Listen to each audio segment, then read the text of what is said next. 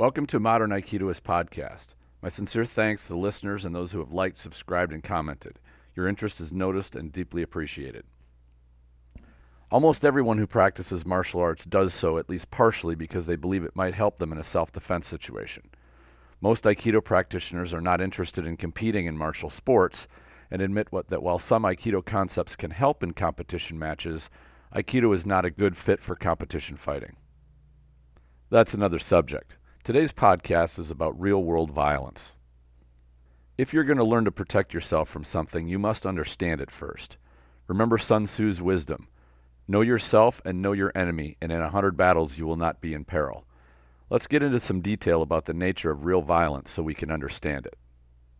Before we start, let me say that what I share here is a culmination of what I've experienced myself and what I've learned from those with far greater experience than my own. A wise man does not limit his learning to merely his own experience. There is great value in what you can learn from those with first-hand experience. I'll share references to some sources you can find via books and online materials, so you can research it further if you're interested in finding out more. Some of my mentors I've learned from in person, and I encourage you to seek out people who can help you build your understanding. This podcast is in no way complete or a substitute for in-depth research and learning. The subject of violence could fill an entire library. This podcast is only meant as a beginning and provide you with some food for thought. Perhaps it gets you curious enough to investigate and learn more. The better your understanding of violence, the easier it is to deal with effectively. Where do we start in on this topic? A good place might be to state that violence happens for a reason. Often people who are victims of violence will say, "It happened out of nowhere," or "I had no idea what was coming." Typically, they are the victims of some kind of ambush, like a mugging, a kidnapping, or just a street attack. Maybe in their world, they didn't see the warning signs, but their attacker made a conscious choice to use violence, and that choice was based on some kind of motivation. It may not have been clear to the victim, or the reason made no sense, but it doesn't have to make sense to you. It made sense to the attacker, and that's what made them choose to do it. Probably the most common idea people have of a street attack is a mugging, where someone wants your money or valuables and threatens to hurt you if you don't give it to them. The motive here is getting the money. It might be a drug addict who is looking for their next high. You're not dealing with a genius here. They are simple and see the most direct path to getting what they want is to take what you have. Remember this fact because it is consistent with bad people who use violence, and it directly affects your ability to reason with them. The less intelligent someone is, the less likely that making them see the error of their ways through negotiation is going to be effective. They want what they want, and they want it now, and they don't want to talk about it. They just want it over. A mugging is violence over property. You have that property, and the mugger wants it. Other property violence is when someone perceives a threat to their property. Many a fight has started over jealousy, such as a man thinking another man is making eyes at his girlfriend or his wife. Of course, a person is not property, but people respond poorly when their relationship is threatened. It might seem this type of violence is easily avoided merely by maintaining good manners, but that's not always the case. Years ago, I was working a club event and was on the door. The night was wrapping up and people were leaving the bar and there was a large crowd out on the street. Not far from the door was a circle of people turned inwards and talking. A man and his friend walked by the circle, and just as the man passed, a woman in the circle spun her head and said, "That guy grabbed my ass." In an instant, the man standing next to her spun around and launched himself at the passing man.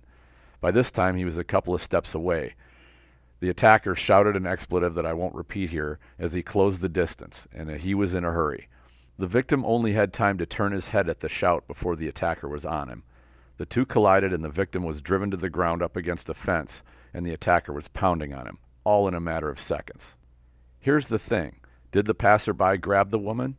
The crowd was so thick that it couldn't be seen. It could easily have been a case of mistaken identity, and she was actually grabbed by somebody else. Minding your own business isn't a guarantee. In the blink of an eye, rage overwhelmed the woman's companion, and an attack was on. There was no time or opportunity to negotiate. It's amazing how fast the whole thing went down. This kind of thing happens all the time where people drink. An unpleasant truth is that women take part in instigating violence as well, and not just against other women. Any experienced bouncer knows that women are every bit as capable of starting up trouble as men are. They just tend to use different approaches in doing it. A life lesson. Violence is most likely in places where people, especially young men, are drinking alcohol. Failing to understand this is a recipe for disaster. A question to consider: if you have to deal with violence, would you prefer to do it sober and with a clear head, or with mental and physical impairment of having drunk alcohol? This is a profound question. Having hosted many parties, some of which ran over 100 guests and even over 1,000, I always avoided drinking because having a clear head was necessary to make sure I was prepared to deal with what might happen when others are drinking.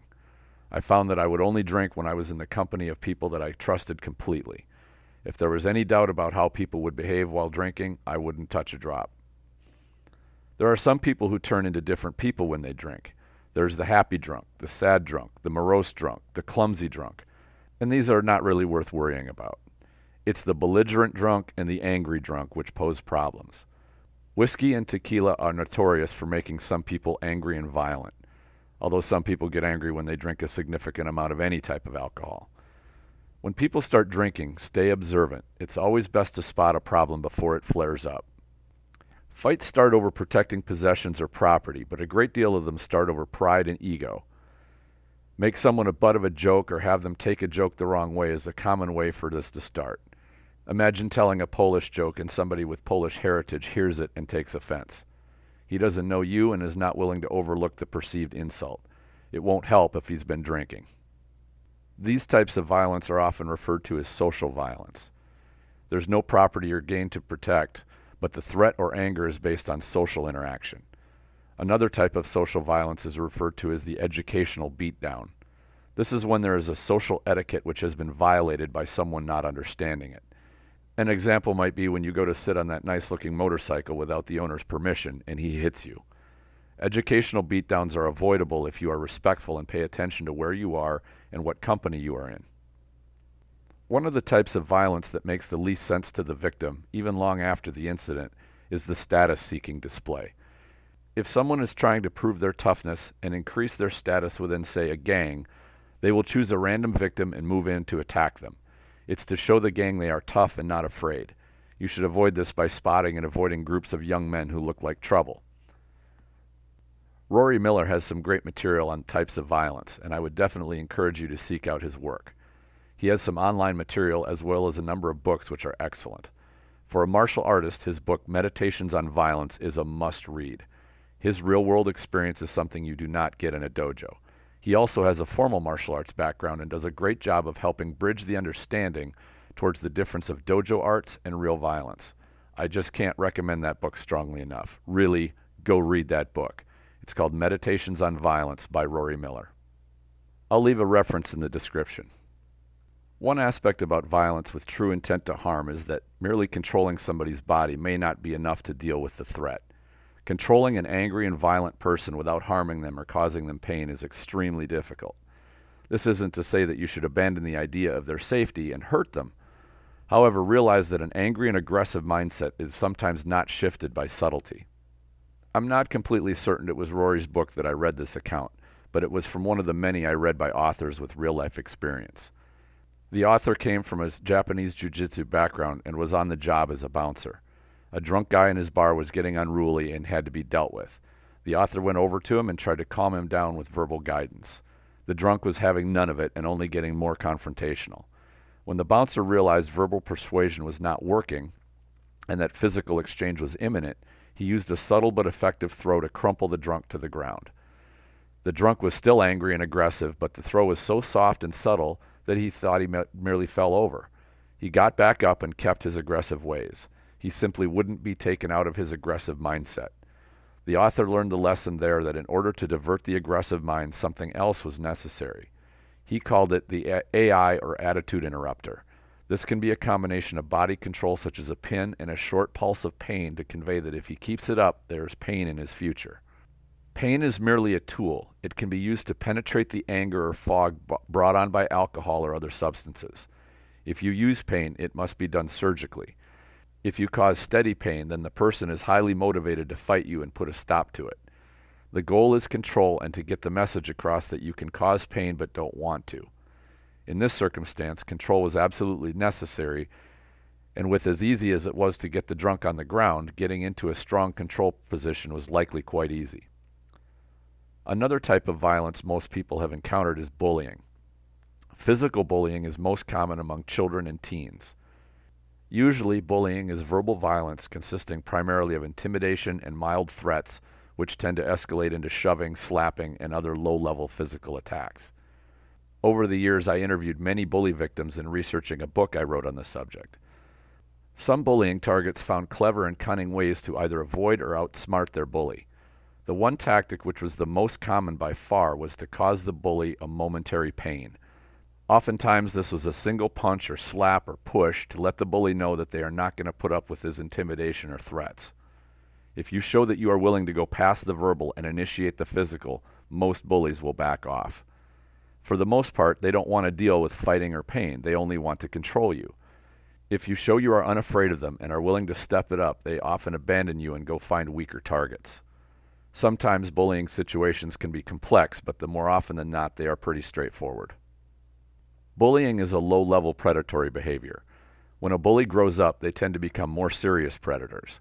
A few give up on it because they learn that the behavior is bad and they turn their ways around. However, many don't learn that lesson and instead learn that being a predator can get them prestige, notoriety, and even property. They truly grow into becoming a bad guy. The best way to avoid predators is to not look like prey or exhibit prey behavior. Predators are always watchful and observing what is going on in the environment around them. They do so confidently, and that is important. If you imagine a deer in a forest, they are also looking around, but they are skittish and do so nervously. A deer is a prey animal, not a predator. Human prey are a little different in that they don't even have the deer's instincts to be careful. Human prey are usually oblivious to their environment and don't see potential threats until it's too late.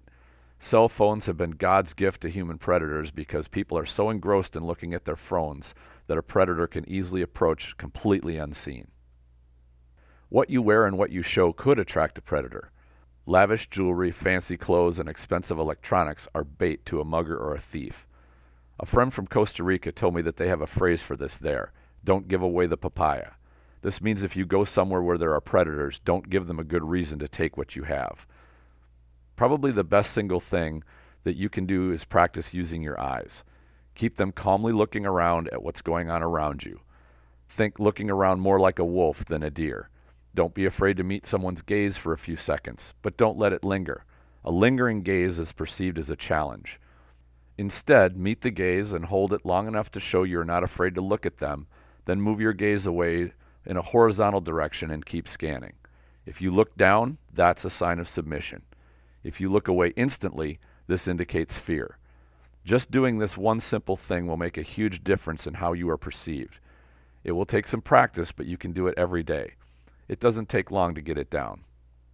Remember, predators of all kinds want easy prey, targets which will not notice them approach. Don't make it easy for them, and you will likely never be approached. It's always best to avoid problems early when they are small before they become big problems which are hard to deal with. The physical techniques of martial arts are self-defense skills. Observation, awareness, and good judgment are all self-protection skills. You should only need your self-defense skills when your self-protection skills fail you.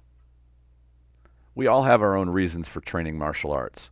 Mine is that I want to make sure my confidence is not a bluff. If my powers of observation, avoidance, and negotiation fail, then I am well prepared for a physical exchange. It just so happens that dojo training doesn't really teach much of the non-physical skills. It pays to learn about them and practice them as much as you can.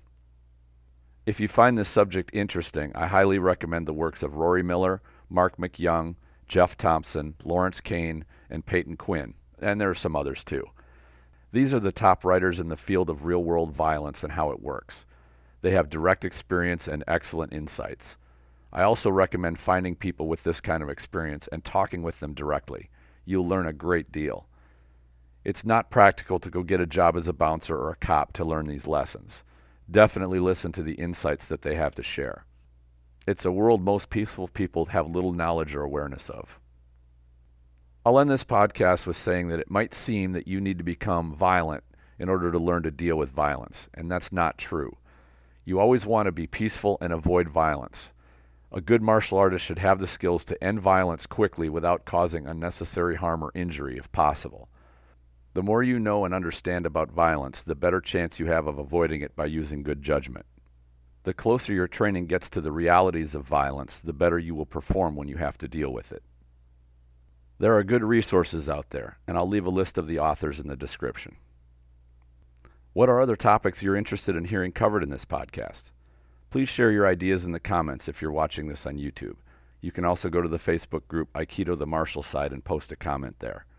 Your input and engagement really helps podcasts like these stay around. Please support it by liking, subscribing, and sharing. Enjoy your training.